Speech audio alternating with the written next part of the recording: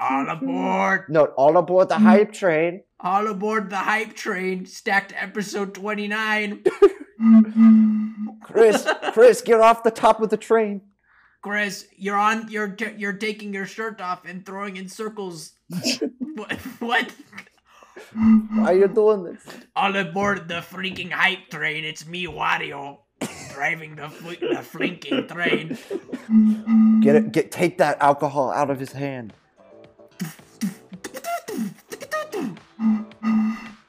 Wow, that was probably the coolest intro yet.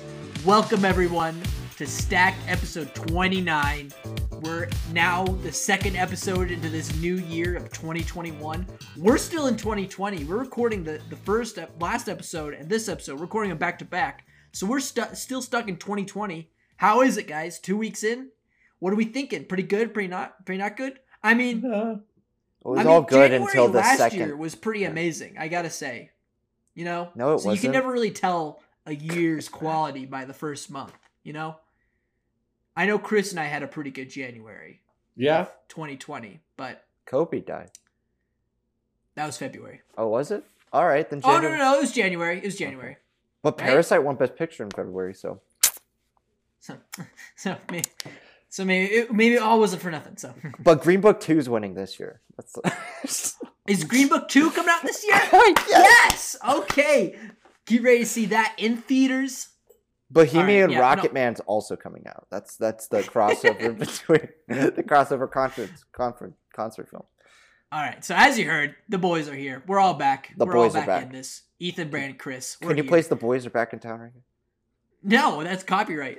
How about you sing it? Sing it for us. Never a new day. Yeah, The boys are back in town. The boys are back in town. The boys. The boys. All right. But guess what? We're not here to talk about 2021. We're actually here to talk about... Shut up! We're doing the episode now. Oh. We're not here to talk about an upcoming year. We're here to talk about a decade past. We are now going to start doing this thing probably once a month where we're going to analyze, like what we did with the best films of 2020, we're going to do what we think are the most quintessential films of that decade. And we're starting with the 2010s. So, fellas, it was hard enough to pick movies for a best of the year. What was it like going in for the most quintessential 3 films for an entire decade? It was wickety whack, bro. Oh, for listeners, Brandon's hat is sideways right now. He's going straight baller right now. Listen, we're embracing a new year, a new me for now. I'm Oh my God. Shut up. We're still in 2020. I'm joking. But I mean, how did I approach this list? It was very difficult because there are so many great films, and of course, the ones that are sticking in my mind most are the films that led up to the 2020s, you know, like the films from 2017 to 2019, I feel like are some of the best films we've gotten, whether they were blockbuster movies or indie films. I really connected to a lot of them, you know what I mean? So, I mean, it was hard because I looked back at the beginning of the decade and I'm like, I only can choose 3. And none of the films at the beginning of the decade really spoke to me that much and like stuck in my high praises throughout the whole decade. It was like around the middle of the decade, and maybe this is because when I was a teenager and was like watching 50 to 100 films to 200 films a year, at that point that I was like starting to see more than just what I was like comfortable with at that point. Mm-hmm. Or maybe it was just that the films of the latter half of the decade are just better. So, yeah. Chris, how did you decipher this? For me, it was kind of like the main question I asked myself was like, what were the biggest events throughout the 2010s or biggest like cultural shifts or anything like that that really spoke to me? So I wanted to pick films that kind of reflect that 10 years of life for me. And like, whether that's on a person, I tried to like distance my personal self, but kind of think like, what were the 3 films that I would say are most representative of how the world shifted or was shaped in 2010s. And just like the things that fascinated me most And yeah, I'll get into that once we start talking. But I think we're all going to have some really great picks. I mean, the idea is we have 10 years to pick from, and we're probably going to go for the best of the 10 years. So I think we'll have a great selection this week. Yeah, I'm sort of on the same page with you guys, where I didn't necessarily I didn't choose 3 films with my favorites of the year. You know, I chose films that really mirrored what this past decade's culture, politics, achievements in filmmaking, achievements in the industry. Brandon's standing up on a chair right now. He's looking like he's about to dive off. Oh nope, there he goes. Okay, he's okay. But yeah, so it's gonna be. These films don't necessarily click together. You know, there's not really a uniform sort of thing for this crazy decade because so much stuff happened. Both speak for yourself. Inside and outside of the film industry, you know? But yeah, so without further ado, let's get into the picks. But first, let's of course run down the rules of the show. Once a week, we set a topic or theme and go our separate ways to construct our own 3-film stack. Then after a week, we come back here on the podcast and share our own stacks 1 film at a time. Then at the end of the show, we will mix and match our 9 films to make the ultimate decision on what quintessential 3-film stack we are checking out of this hypothetical video store. Brandon. Yeah? You have the immense honor. Do you realize how big of an honor this is that you get to kick off the best of the decade, the 2010s, stacked podcast with your first pick? Yeah, I guess that's pretty cool. Okay, then go for it. I kind of forgot this. Wait, were we supposed to do a list? Shit. Come on. No. Get on with it. As I said, I picked a lot of more recent films. Apology. I might change one throughout the course of the podcast, but my first film has first in the title. It's First Reformed, baby. First Man. Okay. First Cow. No. First 2020. First Reformed. Okay. Oh, immediately disappointed looks. I am not even looking at you. Yeah, exactly. So I'm disappointed. What? I thought that would be cheering. Just as disappointing as a look is no look at all. All Schrader. We talked about him a little bit on the last podcast, and this is a film that I saw in theaters, and it completely blew me away. I think it 2018, 2019? 2018. Right? 2018. And this is a film about Ethan Hawke's character, who's a priest, grappling with the privatization of his church, as well as the fact of his own faith and how that is tested by people around him in his community, as well as how the climate is going and how the world is. And it is a very despair-ridden film. This is by no means a happy feature, but it is one that I think captures this evolving perspective that the 21st century has accompanied us with. Like the internet's expansion, as covered in a film from 2010, The Social Network, has led to things and immense knowledge being spread. Some of it is false information, and some of it is very real information, but often the two get discombobulated. And in a sense, people are left lost and looking for faith. And I'm not a religious person. My friends know this. I don't love religious film too much. But First Reformed really struck a chord with me. I grew up Catholic, so I kind of got like the same vibe of growing up in this like church small community. And seeing this character go through a transitionary process as he learns more and starts to question more about religion, about the people at power here, and about his own faith, it really brings about a lot of good questions about humanity in this new age, in this new information age. Because even though this film takes place in a small town, and by no means did I grow up in a small town, it still was relatable and fascinating to watch. Like I felt like I was transported, even though it was a realistic location, to like New England where the film takes place. And like from beginning to end, I was like involved. I was never taken out of the film. I know that's not going to be the same for Ethan, but I still very much love the film, and I think it captures a lot of the despair that people were feeling in the back half of 2010s. Yeah, great film. Great film. It's something that does need to be addressed in that decade of how do people of faith handle their faith in a world where religion has become so tied to like corporate mindsets, and like how corporations are sort of so self-destructive to our planet, you know? And you see Ethan Hawke go on this journey as, you know, a reverend, and how he deals like with this anger and like and characters who think about this stuff in a nihilistic and extremist way, you know? I a lot of people have made comparisons that this is kind of like sort of a Taxi Driver kind of like movie. I mean, it's Paul Schrader, you know, he wrote Taxi Driver. Paul Schrader is an amazing writer. I think my favorite parts of the movies were like the conversations the characters have, you know?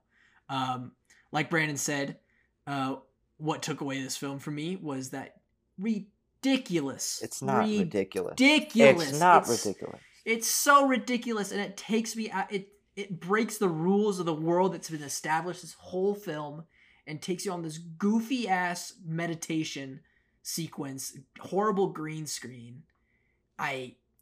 So pathetic. Sorry, it's pathetic, but I still love the movie regardless of it. Ethan Hawke, maybe my favorite performance of his. I think I'd say yes. I think it's my favorite performance of him. It's up there. My namesake, by the way, everyone.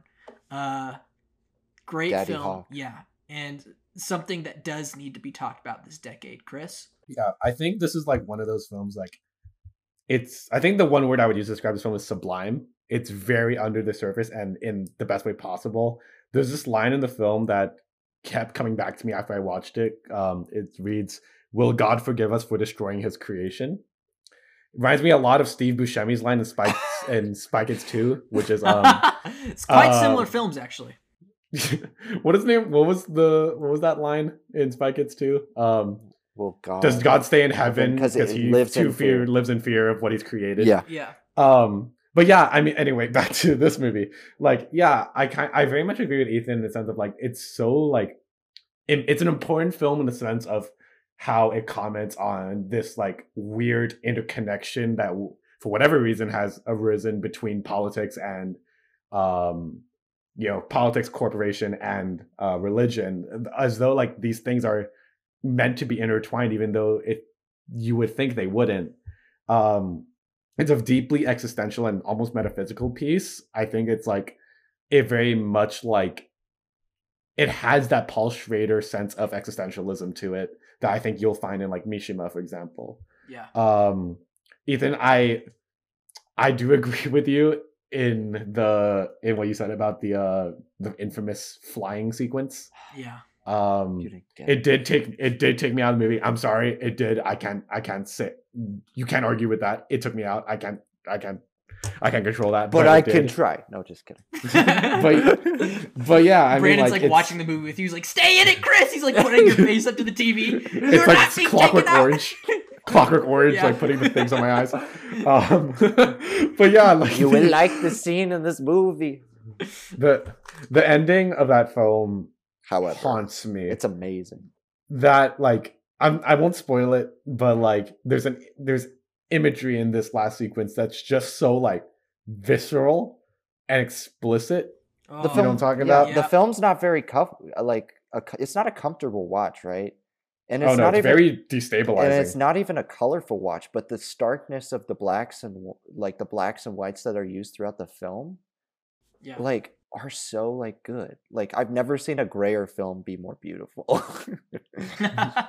But yeah, it's like that last scene like always just throws me for a loop, and like, you know, it really just makes you think like, oh fuck, like and then you're left kind of like to your own devices to kind of dissect and interpret it for yourself. And I think for a director to be able, like directors that are able to like holistically create a ambiguous ending that still leaves a lot of doors open but closes its narrative very tightly, is something I think can be very difficult. I think only like the best directors are able to do that.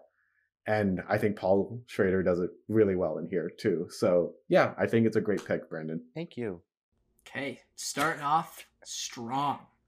Start off strong. Chris, what is your first film? Brandon's gonna like this pick. Well, Brandon's gonna like all my picks, but he's gonna like this one a lot. So Brandon started off with a commentary on like this interconnectivity between religion and politics and truth, corporation and truth. I'm gonna switch the dial a bit. We're going into social economics, and how materialism and stuff like that has shaped the world. 2019 film, you saw it coming. Bong Joon-ho, Parasite. Do I have a double stack by any chance? Can I decide? Wow. Can I decide? Can you decide? You'll come back to it. Needs a minute. Well, maybe once we start talking. No, no. All right. I've got another choice that I have in mind. So no double stack. No, guys. Are you sure? Yes, because although I think it is, I would. Let's see what happens. Okay, let's see. Okay, let's start the discussion. So, directed by Bong Joon-ho, 2019 film. This won Best Picture, Best International Feature, Best Writing. It was a whole thing, and the world was. It was one of the happiest moments of 2020 when this film won Best Picture. Yeah. Anyway, this is a film following the Kim family, who are on the cusp of poverty in contemporary South Korea. They begin to infiltrate a much more elite and prestigious family in the social economic ladder, and eventually they start replacing some of the workers in their household. Eventually insanity ensues. I can't get into what this film is really about and what happens without severely spoiling it, so I'm going to leave it there, because seeing this film blind was one of the greatest experiences I've ever had in the theater.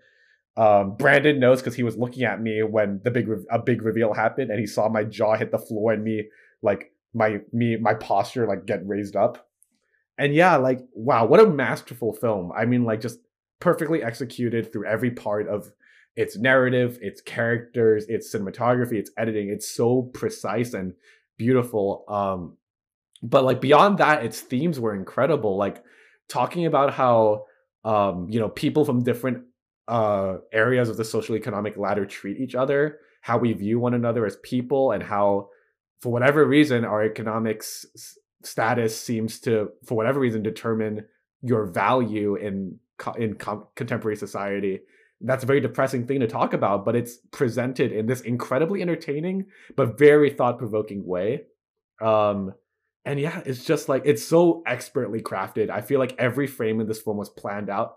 Actually, no, I know every frame in this film was planned out because I have a book that book is so cool. It storyboards the entire film all the way through perfectly, and it's all of Bong's drawings or whoever storyboard artist was. But it's a fantastic film. Brandon, I remember when we first watched this movie, I wasn't very warm on the ending. It's grown on me a lot, and that I've taken away that as my critique. So now it's one of my perfect films. Oh, so that's a rare thing. I mean, what do you guys think? I mean, Brandon, this is your number 5 favorite movie? 6? Something like that? Yeah, it's in my top 10 for sure. This is my favorite film of the 2010s. And you might be wondering, like, why didn't you double stack with Chris if this is like one of your favorite movies? I'm like, well, let's see. Like, I want to make our lists like kind of branch out from the norm. I'm not saying we can't have like similarities, but also maybe I'll want to use Parasite later, and I don't want to lock it in yet, like, because I know a double stack means locking it in. And the thing is with Parasite is this movie is just a perfect encapsulation of what the 2010s were leading to. Like, paired with First Reform, that's like a perfect double feature in my opinion.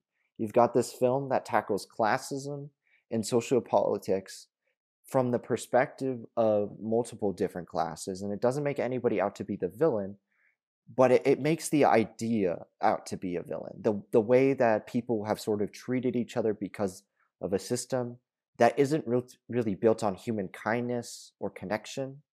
And that's like very lacking in society today because of the internet. That barely plays a role within this movie, but technology does in a sense. Yeah. And I think, go ahead. Well, and First Reform does that too. But what Parasite does is it takes it from a different perspective. And it's a very funny film, but it's a very dramatic film. But you can care for every character in this movie, whether they're rich or poor.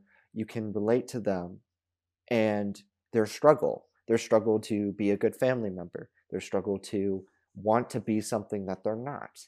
I mean, it's literally, it's one of those most perfect movies. I'm not quite ready to say that yet because I've only had 2 movies that I think are perfect.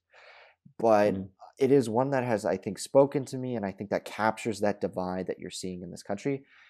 Not just our country, but like the whole world. This is a very universal movie. Like, it's not just a East versus West sort of thing. This is a very universal one.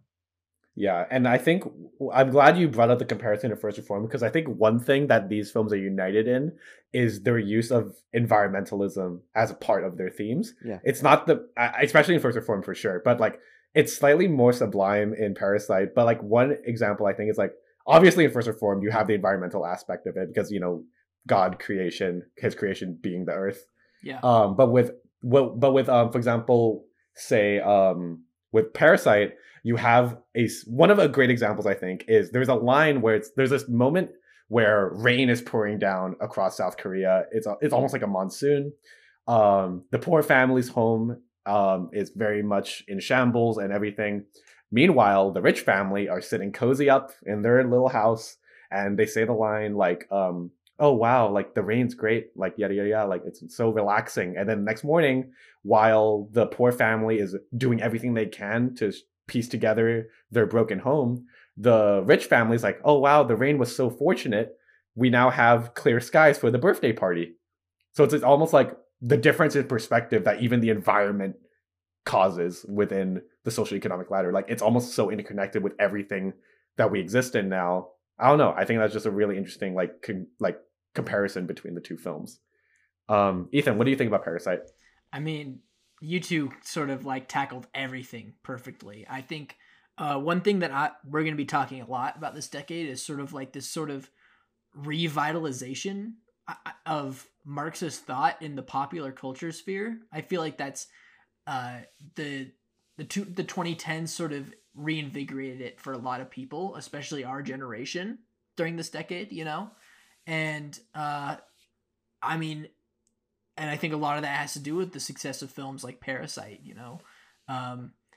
Yeah, everything you talked about, like it's classist, not so underlying themes, you know?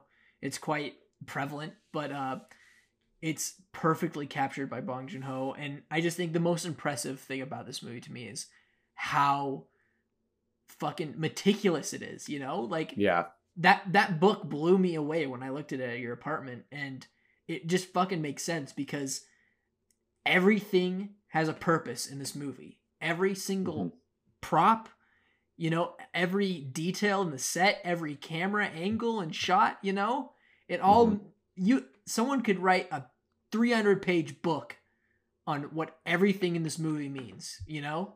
Yeah. Because that's how well thought out it was by Bong Joon-ho, and it deserved everything it got at the Oscars. I'm so happy that this was like the foreign film to sort of like break that mold and win Best Picture, you know? And yeah, I completely understand why it's one of the most significant movies of this decade. God damn. All right. I don't know, man. You don't know? I mean, I think it's, never mind. Well, I'll talk to you about it after the podcast. Okay. Oh, okay. All right. 2 really great thought-provoking films to kick off the podcast, but I'm going to change gears a bit. Oh, dear God. What are you going to do? Sonic the Hedgehog. No, just kidding. Sonic the Hedgehog. No, that's a 2020 movie. Anyways, Brandon. Maybe next decade, buddy. Maybe next best of decade. No, this is a movie that sort of resembles like the highlight of what the film industry was like in this decade. Instant and what Family. Blockbuster filmmaking. Yes. This is the poster child for it, and the thing that's kicked it all off. Yeah. It is a 2012 film. Yeah. Directed by Joss Whedon. It's the first Avengers. Oh. Not Captain America, the first Avenger. It is the Avengers.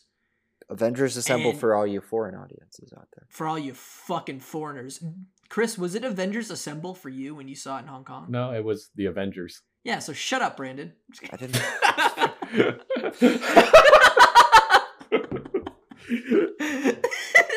Who you calling?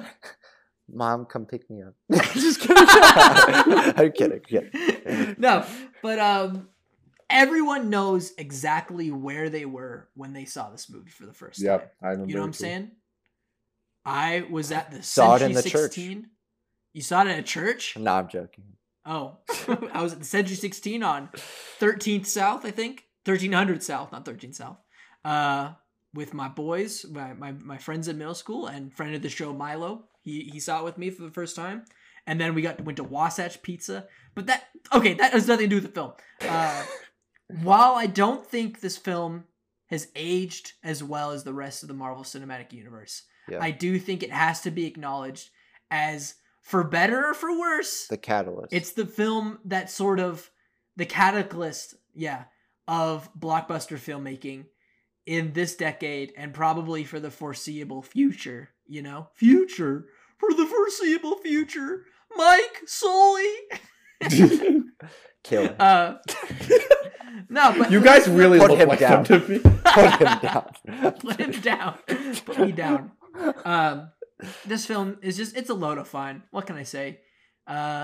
It was insane seeing a crossover like this on the big screen. Brandon, you talked about crossovers. I think during After Hours, you talked about the appeal of crossovers. Mm-hmm. And this was one of the biggest ones. We were like, it was insane to see someone do this.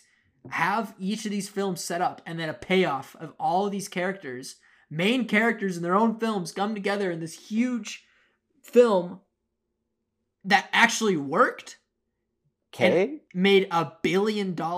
I remember it was insane seeing that it made $1 billion, Because there weren't many films to that point that had made like over $1 billion, right? No, there was like not 10. many. There's like 20 now, since this came out. But like, it was like Avatar, Titanic, The Dark Knight, Jurassic Park, yeah, and like, one of the Lord of the Rings movies, I think. Oh yeah, okay, yeah. It was a very small and exclusive list, and to have a film that the box office receipts for the past Marvel Cinematic Universe was good, but not huge. Each movie was like in the 700 to 800 million range of profit, and this one, I remember it was just a shock to the world of how many people were so interested in this idea that now you see it. You see people now, studios, each studio wants a cinematic universe, Each studio wants to build up to a crossover film because they see how much of a profit they can make off of that, because people are super fascinated by the premise of a crossover. Has anybody ever written I would love to read something about the appeal and an analysis of the crossover, and I'm sure there's a psychoanalytic take you can go. There's a path on that. I think it's just exciting to see characters you're familiar with in two different things pushed together, because, for example, there's a backing between the Avengers. The Avengers were a comic book, right? So it's a natural. Oh yeah, no, it wasn't. No, but that's a natural transition because that's what's expected. That's how the comic book is. But with other cinematic universes, for example, I'll go back to this, CG animation. Let's do Nickelodeon. They crossed over Jimmy Neutron and Timmy Turner. And one is a CGI character and one is a 2D character. And that is super exciting because it's you get to see your character interact with another one of your favorite characters. And not only that, but cross over into the other one's universe and sort of play with a new and unique story that you really never could have expected. It brings about amazing possibilities. And it's that instant gratification that you get out of seeing characters you love interact, or characters you love interact with the worlds around them, that allows there to be this excitement surrounding it. It's almost indescribable, but it's a tad about nostalgia. It's got to be, right? Right. Yeah. Chris? Yeah, I mean, when I gosh, I don't even know how to describe it, but it's when I first saw this film, I had no idea the repercussions that would happen as a result of this film's existence. I think when I first saw the Avengers, it was just so like foundational for the industry. It changed so much about how our industry functions nowadays. Like you said, with the universe, with like every studio now wants their own universe that they can immerse all of their characters in and whatnot. So it's like, back in 2012 when I sat in that theater and watched this movie and I fell in love with the Avengers and everything, I never could have known that like, this would start one of the biggest like financial and cultural shifts in like the film industry, like in many, many years. And like, I mean, like, whether or not you think that like as a person, like, do you think that was a good thing or a bad thing for the industry? That's too big a call for me to make. And seeing as I'm a big fan of the Marvel characters, I'm very biased. Yeah. But at the same time, like, you can't deny that was a foundational moment for the industry, regardless of whether or not you like it or not. Mm-hmm. And, I think that's why this is a very valid pick, even though it might look a little unorthodox to begin with. But yeah, I think it's very valid. You're right on that. Good pick. Good pick, Ethan. I mean, like, looking at the film, like, I remember seeing this opening night on like a Wednesday evening, like a 6 or 7 o'clock showing. And I had just gotten into the Avengers comic books, like when I was 8 or 9. So, and then Mightiest Heroes came out. And like, that was like when I really familiarized myself with comic book characters and comic books. And like, I really attached myself to specific ones like Ant-Man and Captain America. Those were my like 2 favorite heroes growing up, which is I think why Ethan and I initially got along, because we could kind of relate to in that respect. Yeah. But I mean, the seeing it on the screen, big screen in live action was like watching sort of a dream come true. But outside of that, it still was like a great film. Like, I think it was one of my first like movies that I would consider like one of my favorites. Like, this used to be in my top 5. This used to be my number 1 film of all time. Really? When I saw it in 7th grade, I'm like, this is it, the number 1 film. and I mean, I think you were right in assuming that at like 12 or 13, right? Yeah, when you're right. It's amazing when you're 12 or 13. Well, I mean, and I it was amazing then, but because of I think because Marvel's branched out and made more original stories and grander spectacle films, it's like almost like narratively everything's been surpassed in Phase 1, because it's not just cookie cutter origin stories anymore. They have good themes, but they're not as good as the rest. And then the later films are like far more visually stimulating and exciting because of the buildup that's been created. But seeing that first one, I've never been so like, other than like Endgame, like that event film. I can't remember a time in my life before that was like that exciting and crazy. Being in the theater, it was like every seat was filled, like even the front row that nobody likes to sit in. And people were like cheering in the theater, and like the character interactions were so perfect and unexpected, and you were like watching a magnum opus being spread. Now there's problems with the pacing significantly with that movie, but I mean, I still hold on to that same excitement I felt, even though I know there are portions of this movie that really don't work. Yeah, same here. All right, well, there's my film. Brandon. Who are you? Brandon. Yo, what's up? Who are you? Where am I? All right. Talk about a movie. What? Well, I'm gonna go a little different route. I'm gonna pick a 2013 film. Are you fucking kidding me?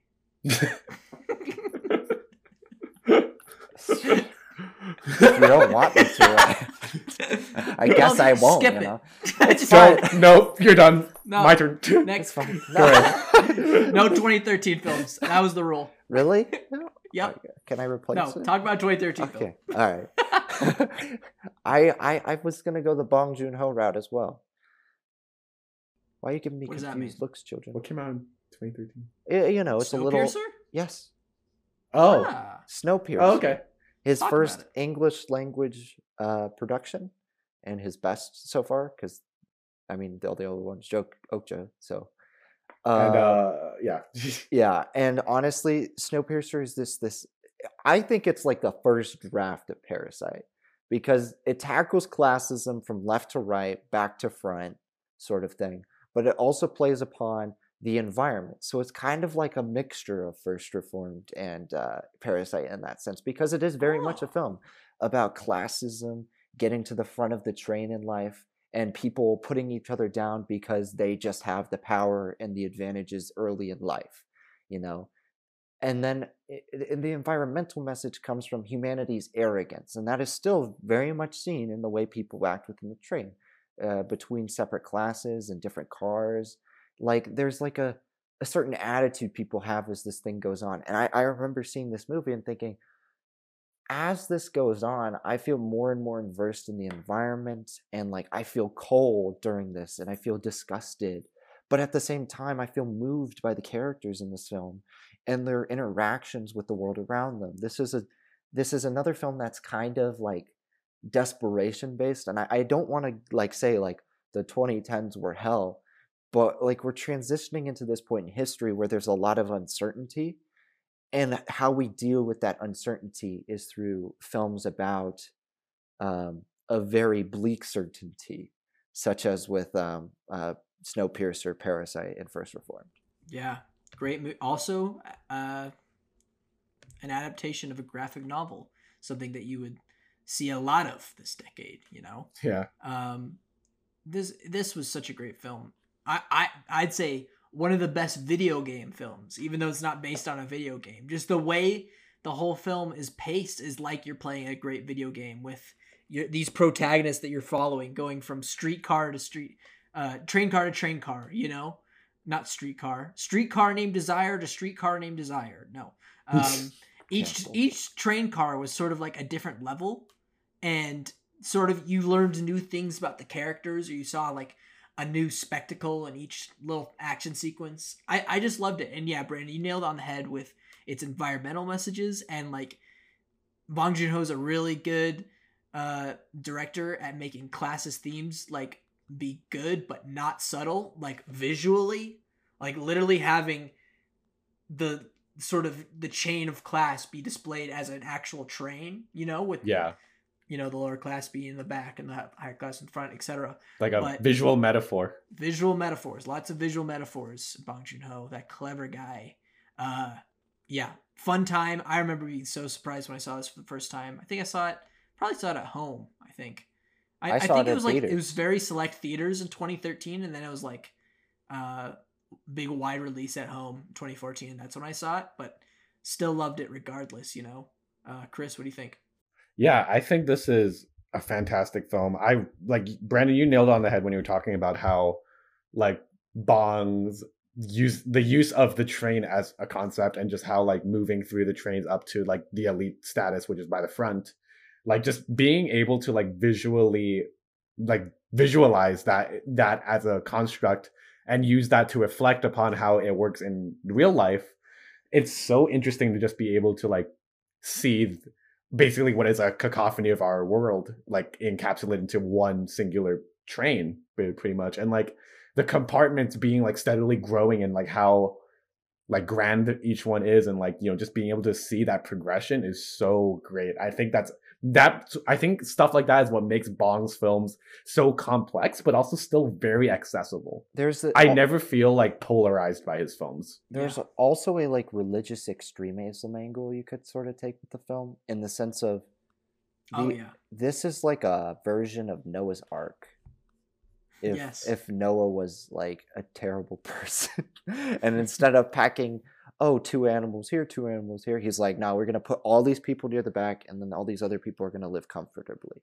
And this is the first movie that I remember watching that really like made me like reconsider economics, the way we've been doing things, because I saw parallels. And I'm not saying that we should transition into a full such and such government or a full such and such economy, but it shows that the system is broken in so many different ways, and how are we going to repair it? It's very overwhelming, but it gives the viewer inspiration to think of solutions to those problems before it gets to be that bad.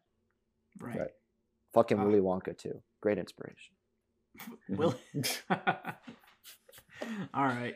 Willy Wonka, whatever. No, I'm just kidding. Great comparison.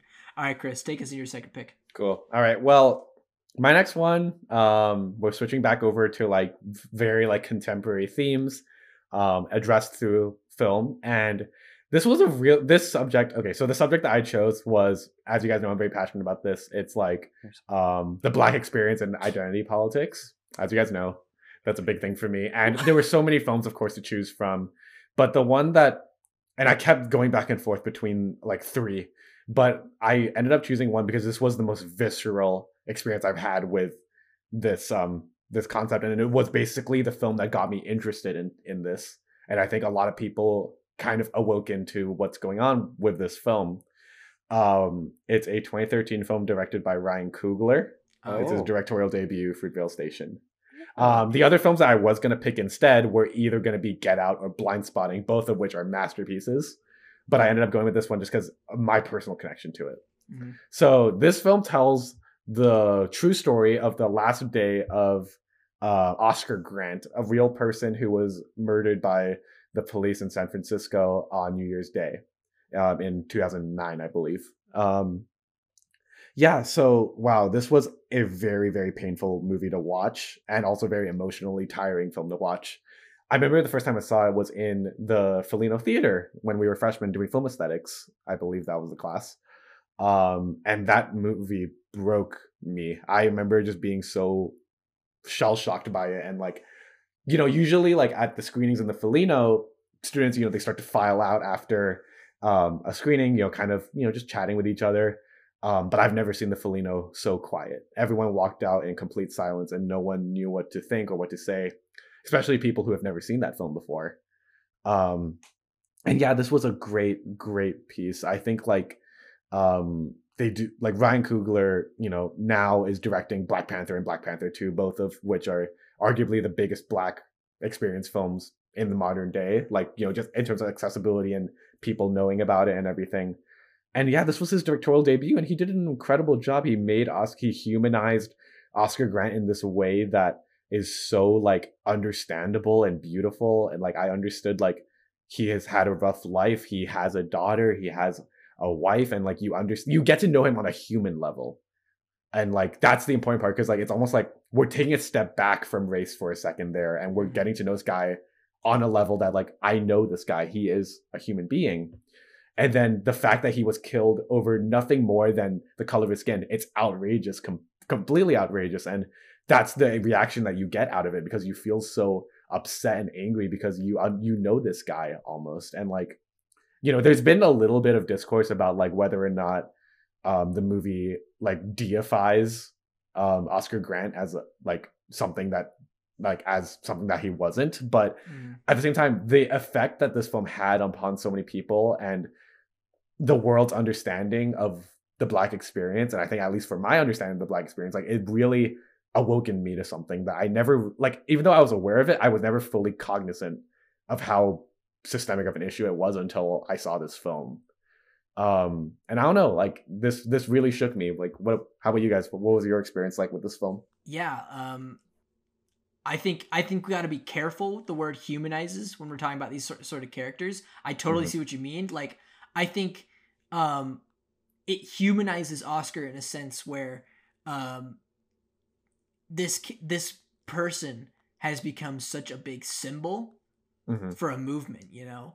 And I think that that sort of happens a lot to so many Black lives during this movement. It's like, I think a lot of people used, I mean, last year, I think a lot of people used George Floyd's name without really knowing anything about it, you know? Exactly. And I think this film was trying to do that.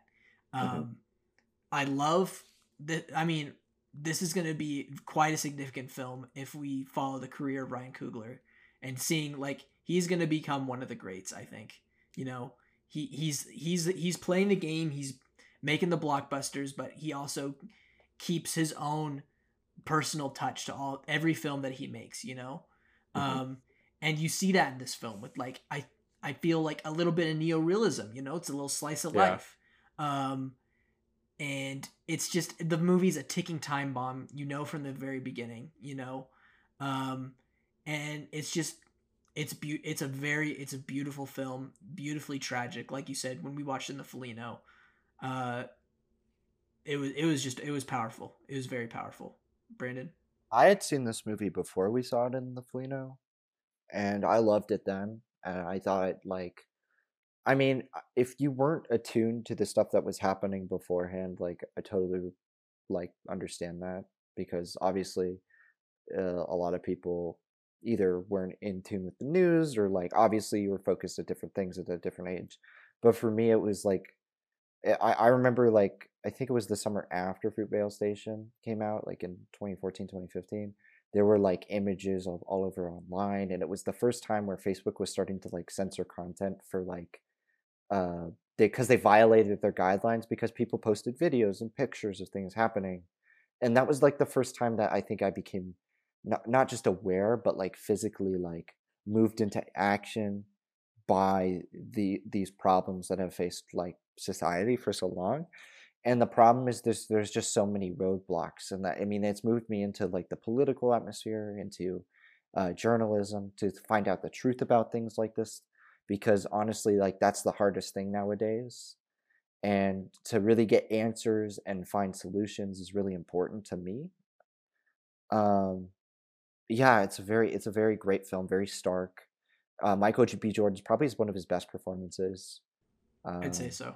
and like, there's not, this film does feel very neorealist in a sense, but it never loses like its hope and optimism, despite you knowing how cynical and bad the ending is.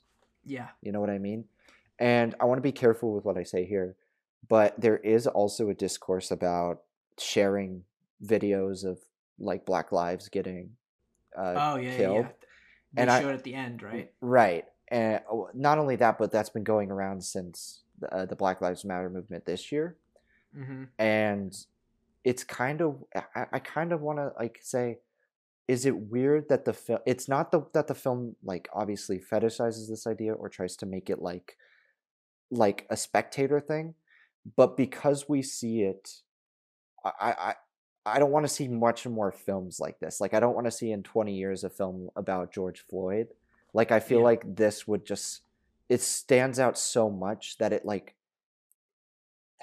I just want it to be like the representation and be special for what it is and what it captures, you know? No, I completely see what you mean. It's sort of like, um, yeah, like that footage is very traumatic for a lot of people, you know, um, and I think the filmmakers have to be, you know, aware of that if they want to put that, and sort of that's sort of like forcing people into putting them into an uncomfortable situation, not sort of uncomfortable in a cinematic sense of like a horror movie or something like that, but this is like real world uncomfortable, you know, that just filmmakers have to be aware of. I don't know, it's not, I think it's used effectively in this film personally, but I can totally see if people saw that ending as something as like glorification, you Yeah. know?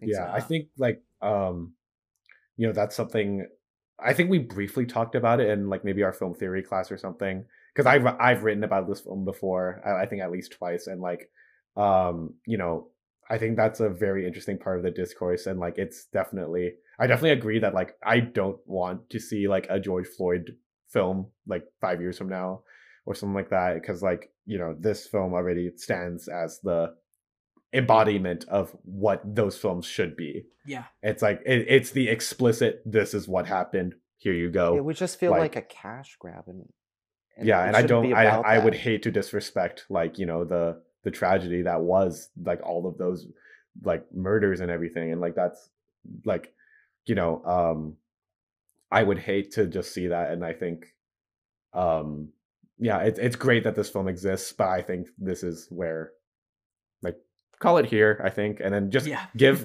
the there are other ways to tackle. Yeah, it doesn't have to be a biographical film. It could be like I said, Blind Spotting and Get Out are great examples of contemporary ways to do this. Right. And yeah, that's my second pick. Awesome. Okay, so my second pick.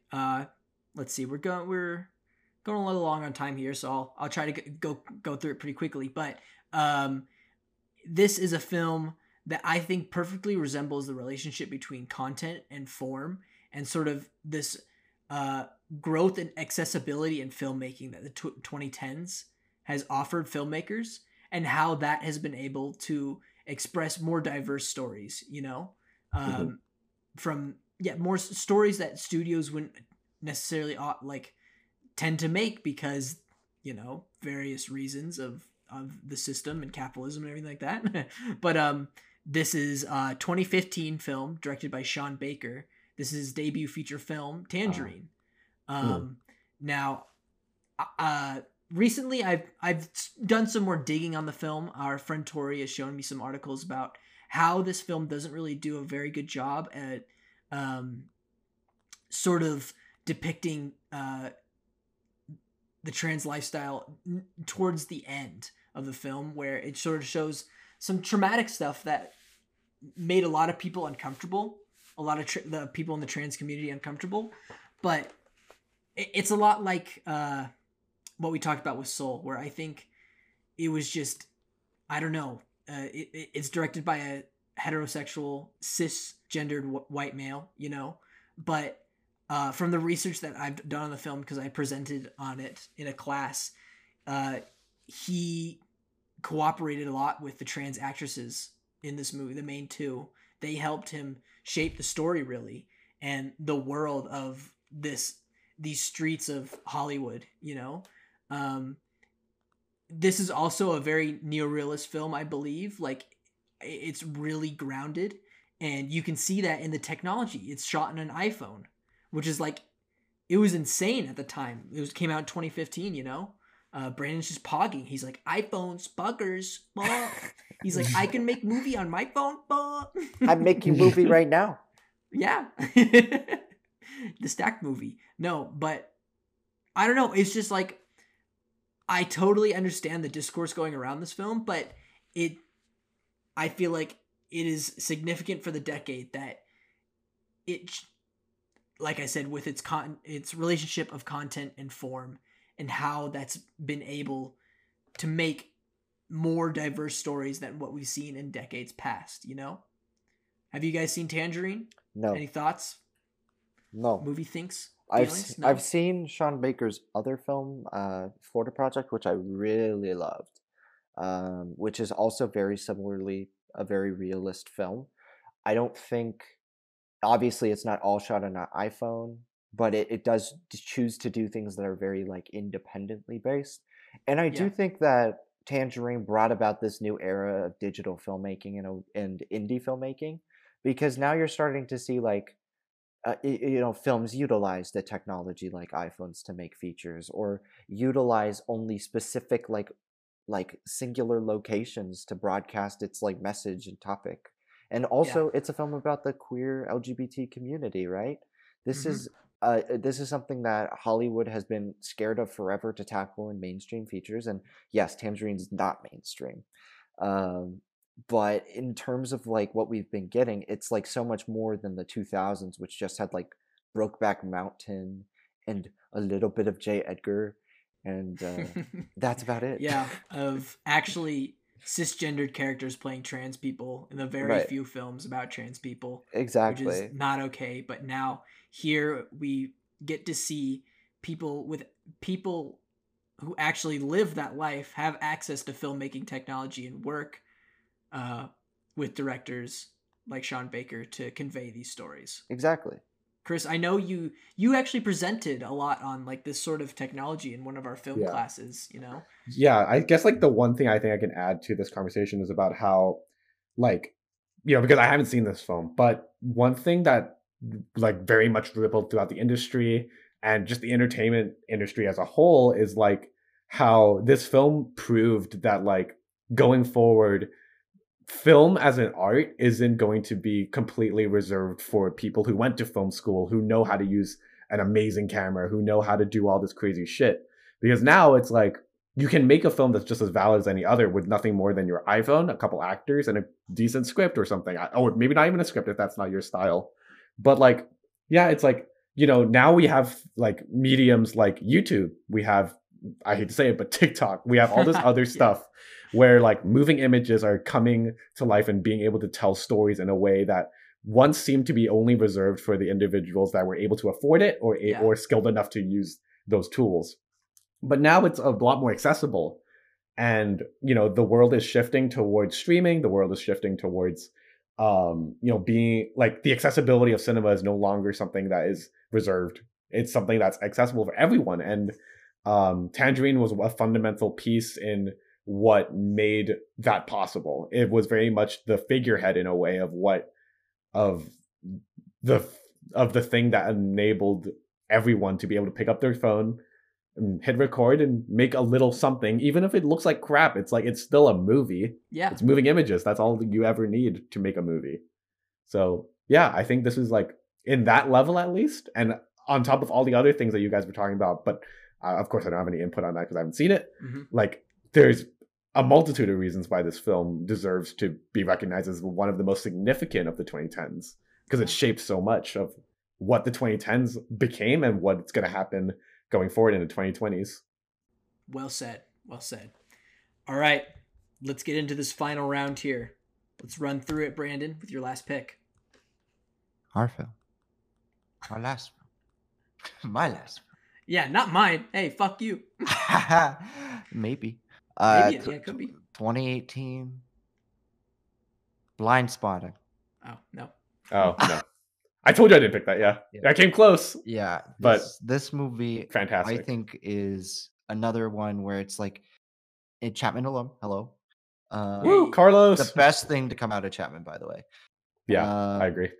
This movie is just so multi-layered and original and unique because it takes all of this knowledge that we have about not just the Black Lives Matter movement, but about racial relations in general as it goes back to like the 1980s and 90s and even some of the 60s, right?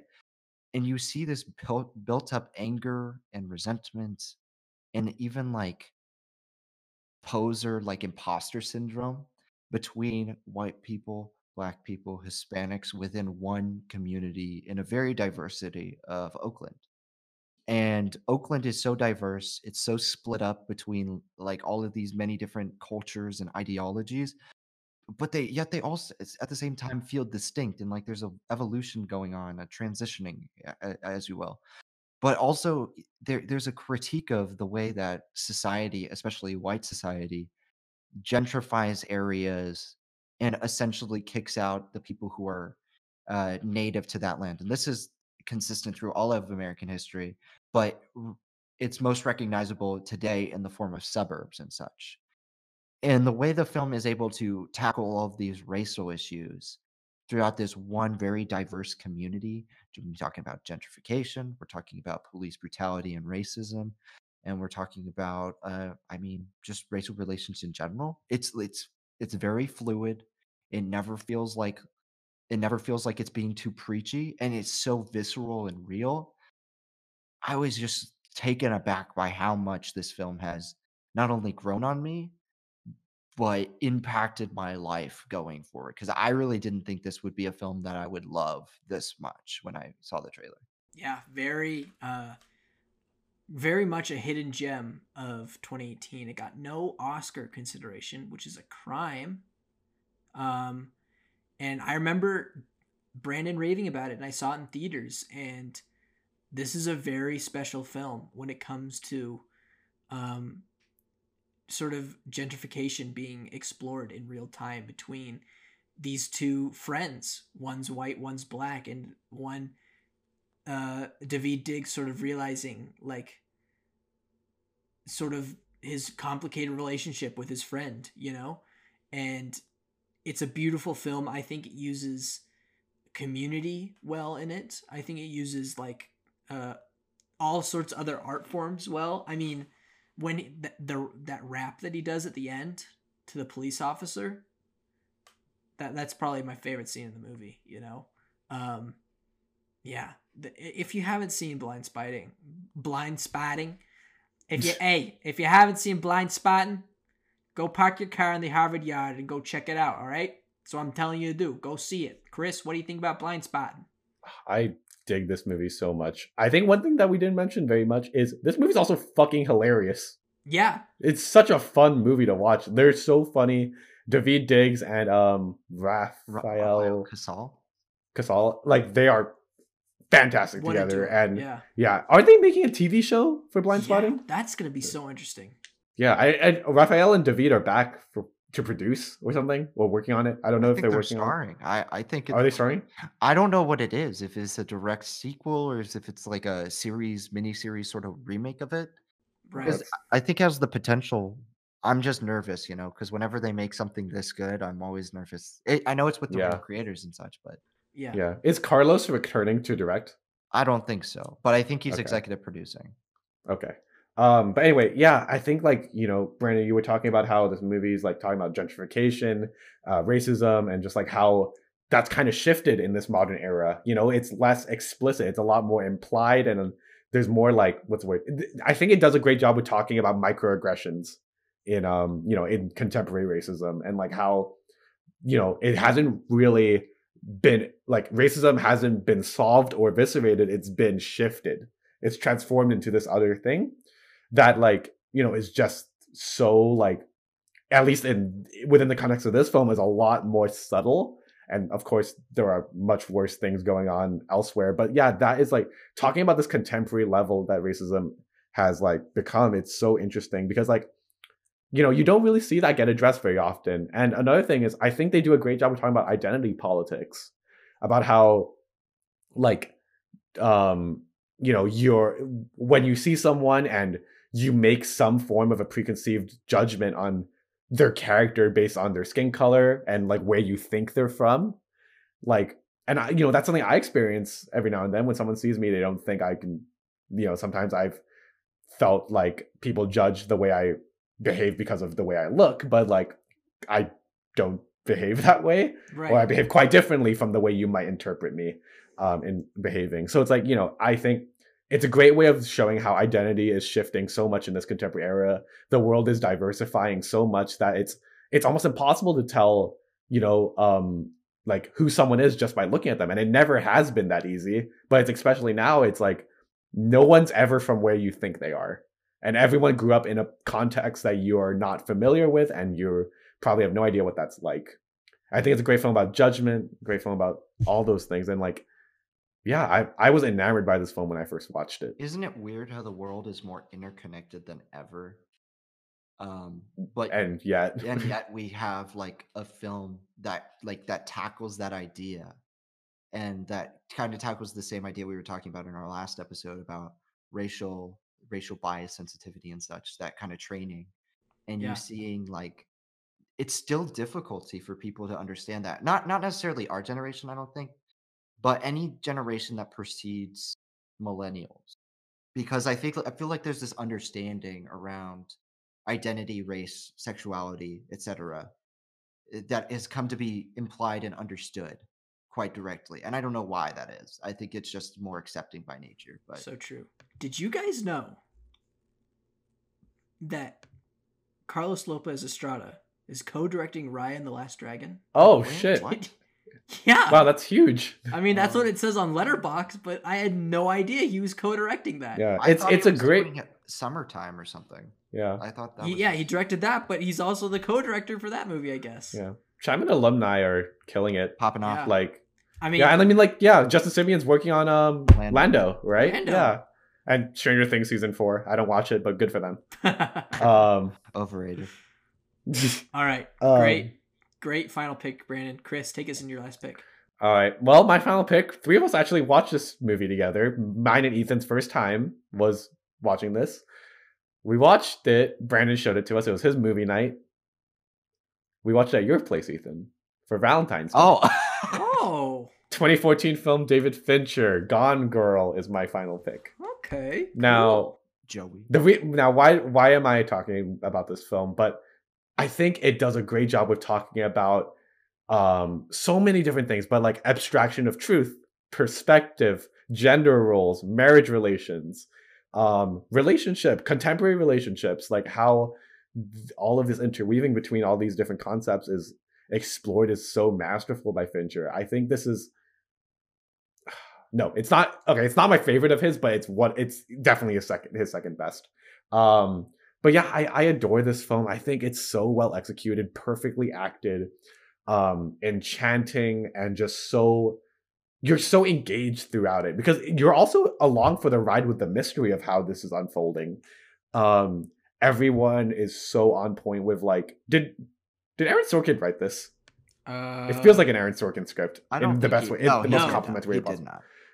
All right, but like, yeah, it has like fantastic dialogue, great, just like it's so, it just moves like this, and it's just so like interesting to me, like how a film that's really just about a husband and his wife and the infidelities of their marriage brings out a discussion on so many different things that pervades our society and the way we as humans interact with each other.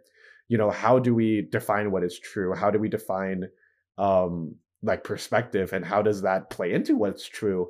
Think like marriage and everything, like how does your relationship change based on things like that, and how does the world interpret you based on the images that they see that may not necessarily be an accurate depiction of who you are?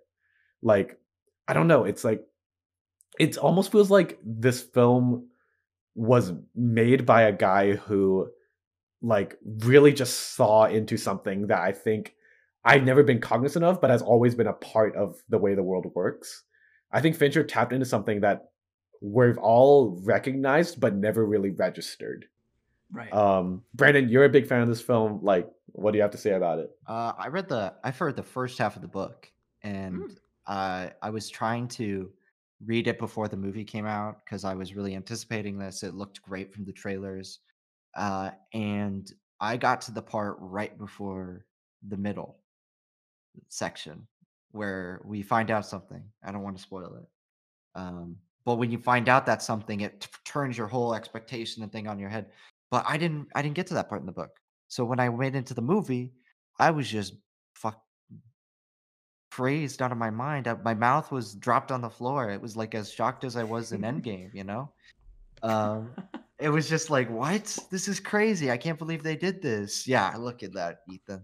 I can't believe you've done this. My jaw literally touched the ground, bro. I just the 2010s may be a bleak era, but that's because they capture the realities and damages that society has gone through. I think relationships, the evolution of relationships into the 21st century is very interesting. The way marriage has kind of been this evolving concept with people, because some people are like, we are the marriage type, but then there's a lot of people who are like, that's not, I know what my parents went through, or I've seen this happen to my friend, and that's not cool. And like that sort of abusiveness is kind of on display here from both sides. And that's a really fascinating thing to discover, because usually it's only one doing the other harm, but in this case, it's actively both. And then outside of that, there's that whole notion of Chris, and another reason is this whole notion of truth. That there's this fascinating nature of like, once you know the truth of the film, it's really hard to unsee the way you saw it, the way you see it from then on. It's kind of like blind spotting in that sense, and that when they face Vase, and like can only see a picture one way one time, they can't see both pictures at the same time. Yeah. And from that perspective onwards, you're forced to contemplate what truth means, what honesty means, and what relationships mean going forward. And I just love this film. It's so smart. I've never seen a mystery this enthralling before.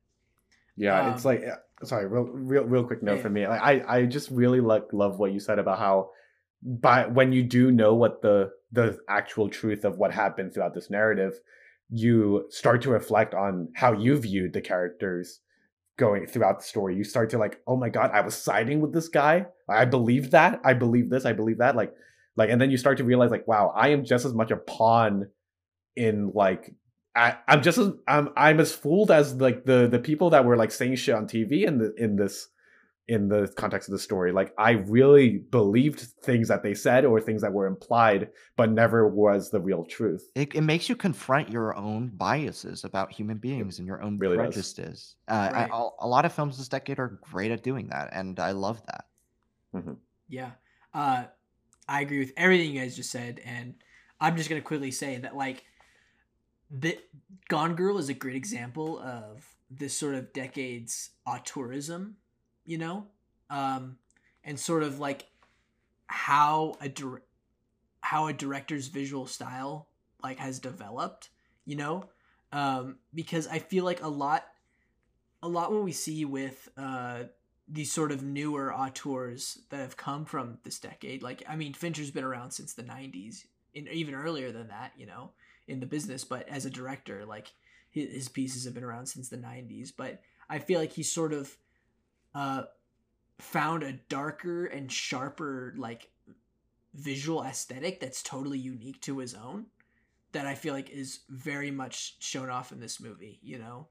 And I think it's a good poster child. A lot of these 2010s auteurs like, you know, Fincher, Denis Villeneuve, Yorgos. Yorgos Lanthimos. Like, we haven't seen the end of their careers, you know. We're probably either in the mid stages or the beginnings of a lot of them, you know. And that's something significant about this decade. And I think that this film is a good pick in that aspect. All right, let me finish this off with my last film. No way. I think it's a lot. It has a lot of what we've already talked about this episode, so this can be just a quick discussion. It's a 2018 film. It's a debut feature for director Boots Riley. It is Sorry to Bother You. I thought Chris was going to do that earlier. I'm not going to lie. Really? Yeah, because he was describing his movie, and I was like, is it Sorry to Bother You? Yeah, but he's like Blindspotting. But this shares a lot of what Blindspotting was talking about, a lot what Parasite was talking about, you know, a lot what Fruitvale Station was talking about, a lot of stuff that we've already talked about today. I just got to say, I love the way Boots Riley depicts sort of this modern Marxist thought through the working class, like a modern working class, and unionizing. Like, I love Stephen Yeun in this movie, like trying to bring all the workers together to form a union and stuff like that.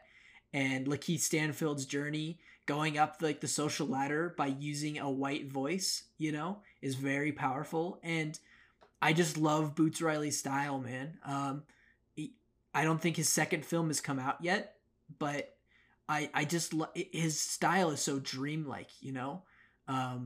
The way he cuts between locations and stuff like that, it's hard to explain, but it reminds me a lot of movies. Who directed Tokyo Godfathers? Masha. I know his last name is Kano because he did Perfect Blue. It reminded me of Perfect Blue in the way how anime sometimes animates characters in like a mental state and how they transfer from location to location. And I love the score to this film. It's a very fucking weird film, but I think its weirdness sort of brings out the absurdity in modern day capitalism. And I was so surprised when I saw this film for the first time in 2018. What? Satoshi Kon. Yeah, Satoshi Kano. Yeah, great film. Blindspotting. What do you guys think? Not Blindspotting. Did you say Blindspotting? Oh, fuck. Sorry to bother you. The reason why, okay, I have my notes here, and I was going down our list, and I said, Blindspotting. What do you guys think? No, sorry to bother you. What do you guys think? I saw this movie in theaters, and I remember everybody's discourse around the movie. Yeah. Nobody, at least in my theater, loved that movie except for me. They all thought it was super weird, and they didn't want to contemplate with the tough realities the film has to face. But I was thinking this is the greatest critique of corporations in the 21st century so far. Yeah. Like, out of any film. That doesn't necessarily mean I agree with it in a lot of manners. I do agree with some of it. But like Ethan and I have very different philosophical points in regards to how to run an economy. However, I do agree with him in points about unions and helping people out.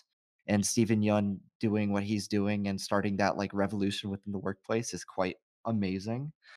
But yeah, it's a really interesting and unique film. I would say it's America's. I wish Boots Riley could do more, but he kind of said "fuck you" to the Hollywood system, so that's like that's kind of difficult for him to make more films like this. But he's like a modern surrealist, right? He reminds me a lot of one of my favorite directors, Luis Buñuel, who did a lot of film in France and Spain in the 1950s, 60s, and 70s that were sort all of about a poster child for the movement. society, aristocracy, and a bunch of different things. So I get a lot of that sense. And though the ending is batshit crazy, there's so much you can take from it. So much. Yeah. Another great director of visual metaphors with the weird developments of that film, you know. The ending is just Yeah. Chris, have you seen Sorry to Bother You? No, I actually have not. But now that we've had this conversation, yeah, you guys basically pitched me this whole movie, and I don't know anything about how the movie's ending or anything like that. I just know two things. One, I love the concept, the alternate reality, the telemarketing, the voice thing, and all that. That's like Steven Yeun, one of your favorites. And yeah, I was about to say Steven Yeun and Lakeith Stanfield in one movie. I didn't know that existed. Yeah. So, and that sounds great. I feel like that's a pairing, like I haven't even seen it, but I can imagine if they share a scene, their chemistry is probably kind of good. Chris, oh yeah, you're gonna love both the script and the visuals of this movie. I've seen the visuals. I've referenced the visuals before, and he hasn't seen in before. I haven't seen the movie. I've seen the visuals. I used it in BuddyBot.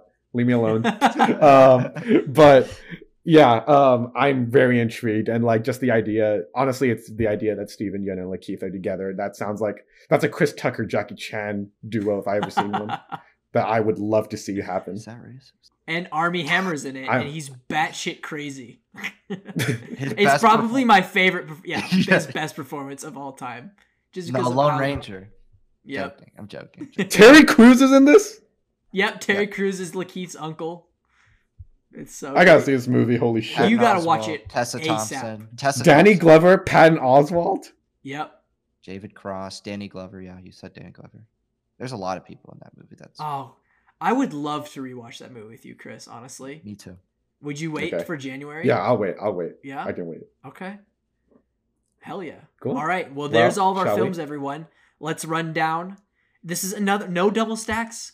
We almost had one with Parasite, but Brandon changed his mind. Almost had one on Blind Spotting as well. I changed my mind for that. Brandon and I almost had a double, but we both changed our minds.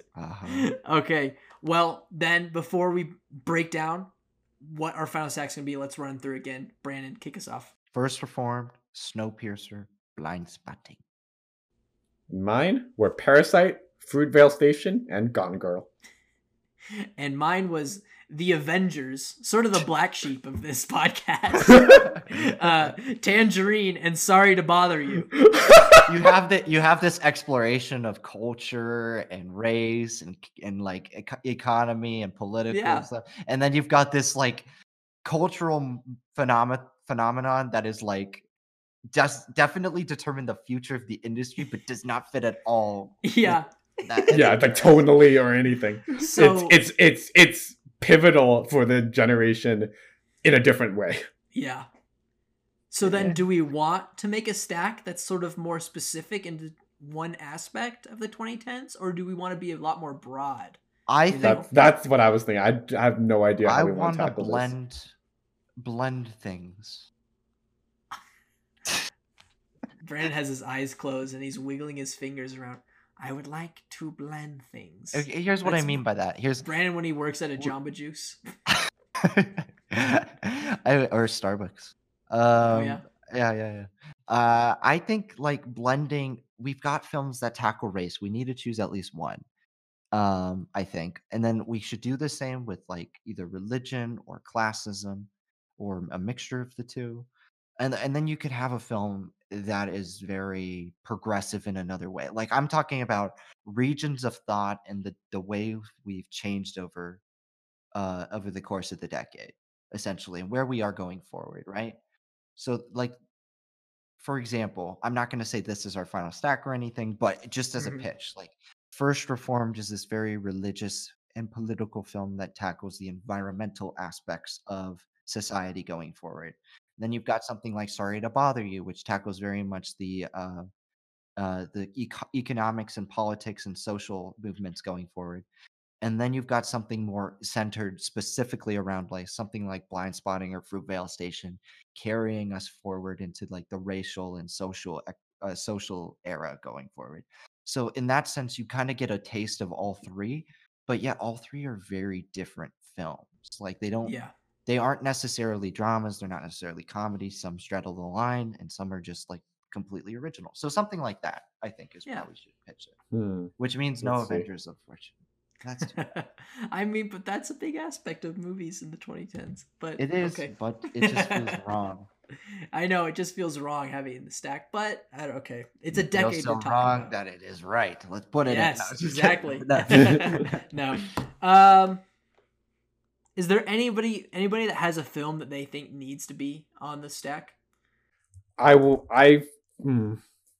Personally, I think Parasite should be on here. Parasite. I would be great with Parasite and Blindspotting. Sort of Parasite being this more classist narrative of the 2010s, and then Blindspotting being sort of a little also classist but more racial, you know? Yeah, and I also think like Parasite has like a racial side to it in the sense of like the industry and the impact it has on it. Yeah, because it proves something. Yeah, it's significant in that regard. Then I'd want to put in First Reformed or Sorry to Bother You personally. What about Tangerine? I just haven't seen it, so it's hard for me to comment on it, especially because like I've seen Sean Baker's other film, but like as like Tori shared with you, I mean there is like some aspects of the film that maybe aren't right. Okay. You know, and like otherwise I would be totally on board with that idea, because the idea of queerness in modern cinema, maybe if we had picked something like Portrait of a Lady, but that technically was this year, right? I wanted to put Moonlight on my list, but we've already used it for the coming of age, so I couldn't. Yeah, and Portrait was 2019. Actually, no, yeah, Portrait was 2019. Yeah. Interesting. Okay. Well, should we lock in two of them? Let's lock in. Should we lock in? Chris, what do you think? Well, I have a proposal. Oh, yeah. Cool. Thanks, Dad. What if we did? Daddy? Hang on 1 second. God, this is okay. I got it. Okay, wait. This might sound ignorant of me, but in Sorry to Bother You is Lakeith being a black person. Is that a significant part of its narrative? Like, is it a film tackling racial issues? Absolutely. Okay. So with that said, I'm wondering, like, what if we did this? Parasite, First Reformed, and Sorry to Bother You. I think those tackle three tenets of what defined the 2010s very well. Parasite being social economics, First Reformed being religion, corporation, and environmentalism. Yeah. Sorry to Bother You, race relations, and corporation as well. Okay. And many more, but I don't know very much about that movie. No, you're right. And I think they kind of blend well together. Like if you start with First Reformed, you can move into Sorry to Bother You, and and then Sorry to Bother You is like a perfect transition into Parasite. Yeah. You feel interestingly, the stack is only in the last 2 years of the decade. This is what I said at the beginning of the Great couple years. I'm not saying these films. I mean, it kind of makes sense because they're more retrospective of the decade. You know. Meaningful. Okay. Let's do it. How are we going to order this thing? That's the order. First Reformed, Sorry to Bother You, Parasite. Yes. I think. Okay. Sounds good. Which movie would be the worst to be intoxicated to watch? All of them. The best. Which one's painful? I think Parasite would be fun to watch intoxicated. Parasite might be, yeah. I think First Reformed might be really tough. Yeah, that would be tough because you're just like, fuck this world, fuck my life. No. You guys, it's like Evangelion. It's like the same thing. Also, yeah, I would say fuck this world, fuck my life if I watched Evangelion drunk. No, I think if you watch First Reformed High, you'd find new appreciation for the floating scene. I would get scared by it. Probably, yeah. Honestly, yeah, I would probably find you appreciated for it. But also, no, Sorry to Bother You would be kind of fun, but it's also really... Chris, there's something in the third act you don't want to witness, I want to see Chris's reaction to that. Chris, don't look up anything about this movie because I want to see you. I'm not going to look up anything. What your thoughts are on it. Okay. This is another unique list of three films. But I love this list. It's a very holistic list, I think. Yeah. Okay, let's run it down of Stack's official quintessential films of the 2010s. Brandon, kick us off with our first film. Yes, our first film today is First Reformed, a great account of how religion and faith has been altered by mass media and the idea that the environment and corporations are also changing before our very eyes. Wonderful movie, depressing movie. Just watch it. And our next film is Boots Riley's debut feature, Sorry to Bother You. What I believe is a quintessential modern Marxist piece of art that depicts sort of the modern worker's struggle and how they want to overcome these struggles, and by sort of exploring this corrupt system and exploring how people are trying to solve this corruption. Sorry about you. And our final film is a 2019 film directed by Bong Joon-ho, winning Best Picture, and is the first non-English film to win Best Picture in the history of the Oscars. It is Parasite, a incredible film detailing the story of two families on opposite ends of the economic spectrum as they fight for their place in the world, and you begin to deconstruct how the economic ladder works, and is one of the most entertaining and thought-provoking films of this decade. And there it is, everyone. There is the stack. I hope you check out, honestly, all of these films. We talked about a wide variety, especially me, with Avengers. But I think all of these films are quite excellent. And I encourage you all to, once again, watch them. And like I said last episode, let me know what you think are the greatest films of the 2010s. Like, which ones stood out to you the most? Let us know on any social media or in the comments below on YouTube. And yeah, boys, that'll be it. What are you laughing at? No, we don't care. Oh, we don't care? Yeah, I don't care. Bye.